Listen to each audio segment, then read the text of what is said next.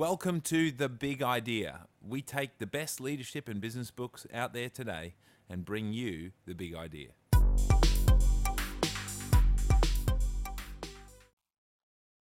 G'day, Jono. How are you? I'm exceptionally well, Dan. What book are we looking at today? We're looking at the 4 disciplines of execution. How would you rate this book out of 10? I reckon it's one of those books in that upper echelon, to use that word, of must reads for any leader. I'm loving it. Yeah. Give us a summary. Well, the summary is basically that good ideas without execution are worthless. And this looks into why people fail to execute, to get things done. And then it's going to give us four main disciplines to work with and to apply. And it's going to, if you can do this as a team, it's going to lead to a lot more stuff getting done. And more importantly, the most important stuff. Yeah, the thing I like about this book is there's lots of other books and things I've tried where you have a great idea, you have lots of vision, but you don't actually end up following through. Whereas this book really tells you how to take a great idea and make it tangible and actually make it happen. What are the 4 sort of big ideas in the book? And then let's unpack each of them. Well, I think the big there's 4 disciplines, but I think what they said first in the book is why we need these is that, or why do people fail? And there's this thing called the whirlwind, and these are the unexpected problems that come up. These are the urgent things that pop up.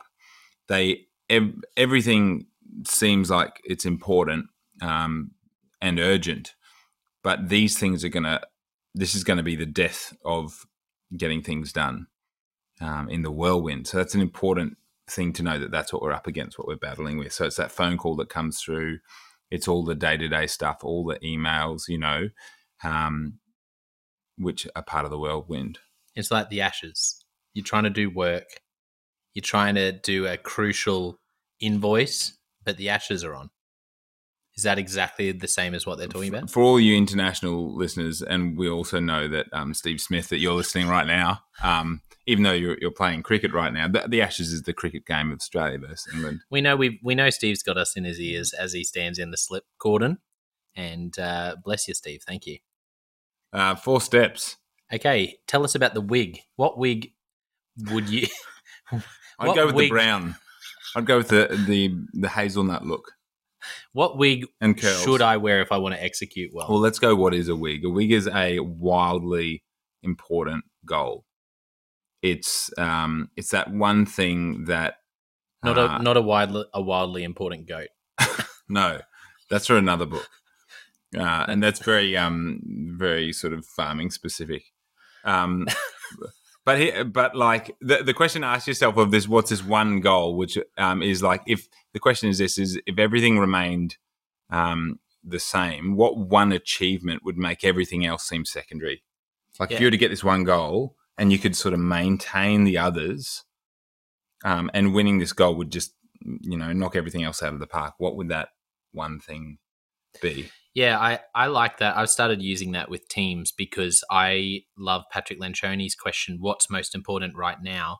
And he uses this line, if you could only achieve one thing in the next 3 months, 6 months, it depends on the time frame, to know you're successful, what would that be? Sometimes though people struggle with that. And I've actually used this question and found teams have gone, okay. What one thing, if everything remained, what one thing makes everything else secondary? That is a great question. And that can really help you to put the wig on, so to speak. Yeah, that's right. I think a really good analogy that they use in the book is that it's like at an airport when you've got to land all these planes. Yes. There's all these planes in the air, but there's one which is the most important, and that's the next one coming in to land. The others can be circling as long as they're safe, that's okay. But all your focus at any one moment is on that next plane, which has got to land. That's right. That was a great explanation. Hey, because like you think of what's the person called who's up in the tower? Air traffic controller. Bob. Yes. Yeah, Bob Jones. Hey, Bob. Thanks for listening, brother. Air traffic controller at San Diego Airport. Long time fan. First time shout out to him. Bob, air traffic controller Bob, he's got a lot on his plate. He's stressed. He's really got to look at disenfranchised. He's unionizing air traffic controllers around the world. Is he planning a hostile takeover of the airport? Yeah. I think he's trying to franchise his job, isn't he? I don't want to get too niche, but he's longing to ride a hoverboard in, and airport security we know those. They're not going to let it happen. They're not going to let it happen. So he's got a lot on his plate. But he has to land a plane. So for him, the big question is, what's the wildly important goat? No. Wildly important goal. And so he knows, you know what, every plane's important. Every person is important. Let's land them all at once. Let's land. And if we don't want to have any one plane feel. I want to make sure he's all about spending his time well, earning his keep. He's about equality. All right, I want all you planes to line up at once, please. Proving himself to the powers that be, and he's holding his hoverboard, sitting in his swivel chair, and he just clicks land. What would happen? It wouldn't go well. He'd lose his job. No, but that most important plane. Anyway, so here's how you make a wig. When you find the right material. No, here's when you know you've got a wig. Take 3 or 4 strands of arm hair. It's from, how do we get from X to Y by Z? Ooh, say that 3 more times exceptionally slowly. For the sake of our listeners, I'll repeat it just quickly. How do we get from here to there by when? Don't change his language. Okay, from X to Y by Z. That is the wig. So your first step is focus on the wig. Step number 2. They don't want to hear your big idea. They want to hear the 4 disciplines of execution. From X to Y by Z. That's right. That's the wig, most important goal. We've heard all this before, but there's 3 more absolute stonkers coming in. Go, Jono, what's number 2? Number 2 is to measure lead behavior. So the big idea... Is this for guitarists? Yeah, so if you're playing electric guitar, measure... Are you doing lead riffs twice a song, 3 times a song? I was thinking more of their guitar leads. Are you rolling up your leaves? Are you throwing them in the bag? Are you doing the double twist? So lead behavior is particularly powerful because your lag indicators are often discouraging. So lead measures we're talking about. Yes, yeah, lead measures. And they make some really great points in the book. And that's one of the things I like about this book. It's very practical, saying, well, the first thing is you've got to decide what your lead indicators are, because if you only have lag indicators, small business owners, I need to increase my cash flow by 50 grand this year. Okay, well, that's great. But what happens in a month when you haven't seen any breakthrough yet, or you've only increased it by 3,000, suddenly that 50 grand is still a great goal. It might be your wildly important goal. So what's the difference between a lag and lead indicator? Well, lead indicator, if you imagine 2 runners, one is lagging behind, slowing down, tripping over himself. One is leading the race. Your lead indicator is ahead. It's leading you. Your lag indicator, it's lagging behind. Are you eventually going to win the race? Yes. So just for a bit more clarity, most people measure lag indicators. We all measure lag indicators. For example, income. So income is a lag indicator. It's something that when the money comes in, it's happened after the event. Yes, it's usually something that, that's right. This is the biggest thing I got out of this. It's something that lag indicators are often things that you can't influence or improve daily or weekly. Yeah. So I can't influence or improve my annual revenue today. What I can do is a bunch of things that will lead to that. But a lead indicator is something that I can influence and improve daily or weekly. So a great example, I can't remember if they use this in the book, but I hear this all the time in sales, is revenue might be your lag indicator, but your lead indicator would be number of phone calls. Because, I can influence and improve daily and weekly the number of calls I make. And they give this tip in the book that you should increase these every day. So that's how lead indicators are encouraging. Lag indicators can be discouraging, but lead indicators give you lead indicators is what encourages you and keeps you motivated. Right. Boom, I did 12 calls today instead of 11. That's my new goal and I hit it. Whereas lag indicators is what verifies that your lead indicators are working. Hey, we're 3 months in and we've got 20 grand. We're well and truly on our way to 50 grand extra revenue this year. And if you were trying to lose weight if you're measuring your weight, that's a lag indicator. That's something that's you know after the fact. But what would but a lead measure is how many times you go for a run a week. Yes. Or things like that. How far you run, how long you run, the height that you run. The what's it called on a map? The topography of the run. So point number 3. Can I ask you a question, Dan? Yes. You better say yes. When it comes to lead behaviors, I'm of the opinion, do you need to see your lag behaviors? Oh, wait a second. That doesn't make sense. Do you need to see your lag measures and your goals? I think the point here is focus on your lead, but you also want to know what the lag measures are, which takes us to our third point. That was a good segue. Scoreboard. People play differently when they know the score. That's right. If you think of a soccer game and people are having a friendly match, they play very differently to if they're 1 goal down and there's 5 minutes to go. Yeah, that's right. I love that they talk about that in the book. So knowing the score will lead to a will to win. Boom. And a will to win leads to execution. That's such a crazy difference, isn't it? Imagine you're in the park having a kick around, no one's keeping score.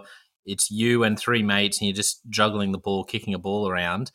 Think of the intensity you have in that moment compared to when you're on a team that's 1 goal down with 5 minutes to go. Yeah. You push yourself, you push through thresholds. It's crazy. It's such a good, important idea. So what do you have on the scoreboard? Well, you've got your WIG, your wildly important goal. You've got your lead measure, which makes you feel like you're winning. And you've got your lag measure, which actually verifies you're winning. And you can always look at these, and that's why I do love the idea. It needs to be 5 seconds or less. You need to be able to. It needs to be right there. It should be like basketball. Yeah, it should be able to look quickly. You just look up and be like, we're down by 10. You shouldn't be like, that's right. Let's have a half-hour meeting to work out what this says. Scoreboard, should it be visual or should it be hidden away in a cupboard? Depends what game you're playing. If your game's in the cupboard, it would be good. Therefore, it would be visual. If you are playing Marie Kondo, how to put things away in the cupboard, then have a scoreboard in the cupboard. Brilliant. And we know you're listening. Marie, can I just say... Don't listen to him. Thank you. Number 4, and this is the 4th discipline of execution. Accountable. Thank you for listening. We like to keep it brief, on point, and just... This is for teams really to be accountable to each other. It's like a weekly rhythm. And there's one main thing about this is that individuals state their own goals just verbally. They say, I'm going to achieve this by next week. And it's really important. That's like, it's much better than a boss saying, you must do this by this time. I don't know the studies on it, but I'm sure there's a lot more follow through when people set their own goals. Yeah, Patrick Lencioni talks about people need to weigh in to buy in. Lencioni. Patrick Lencioni. As Sean Connery used to say. Patrick Lencioni. Patrick Lencioni talks about that.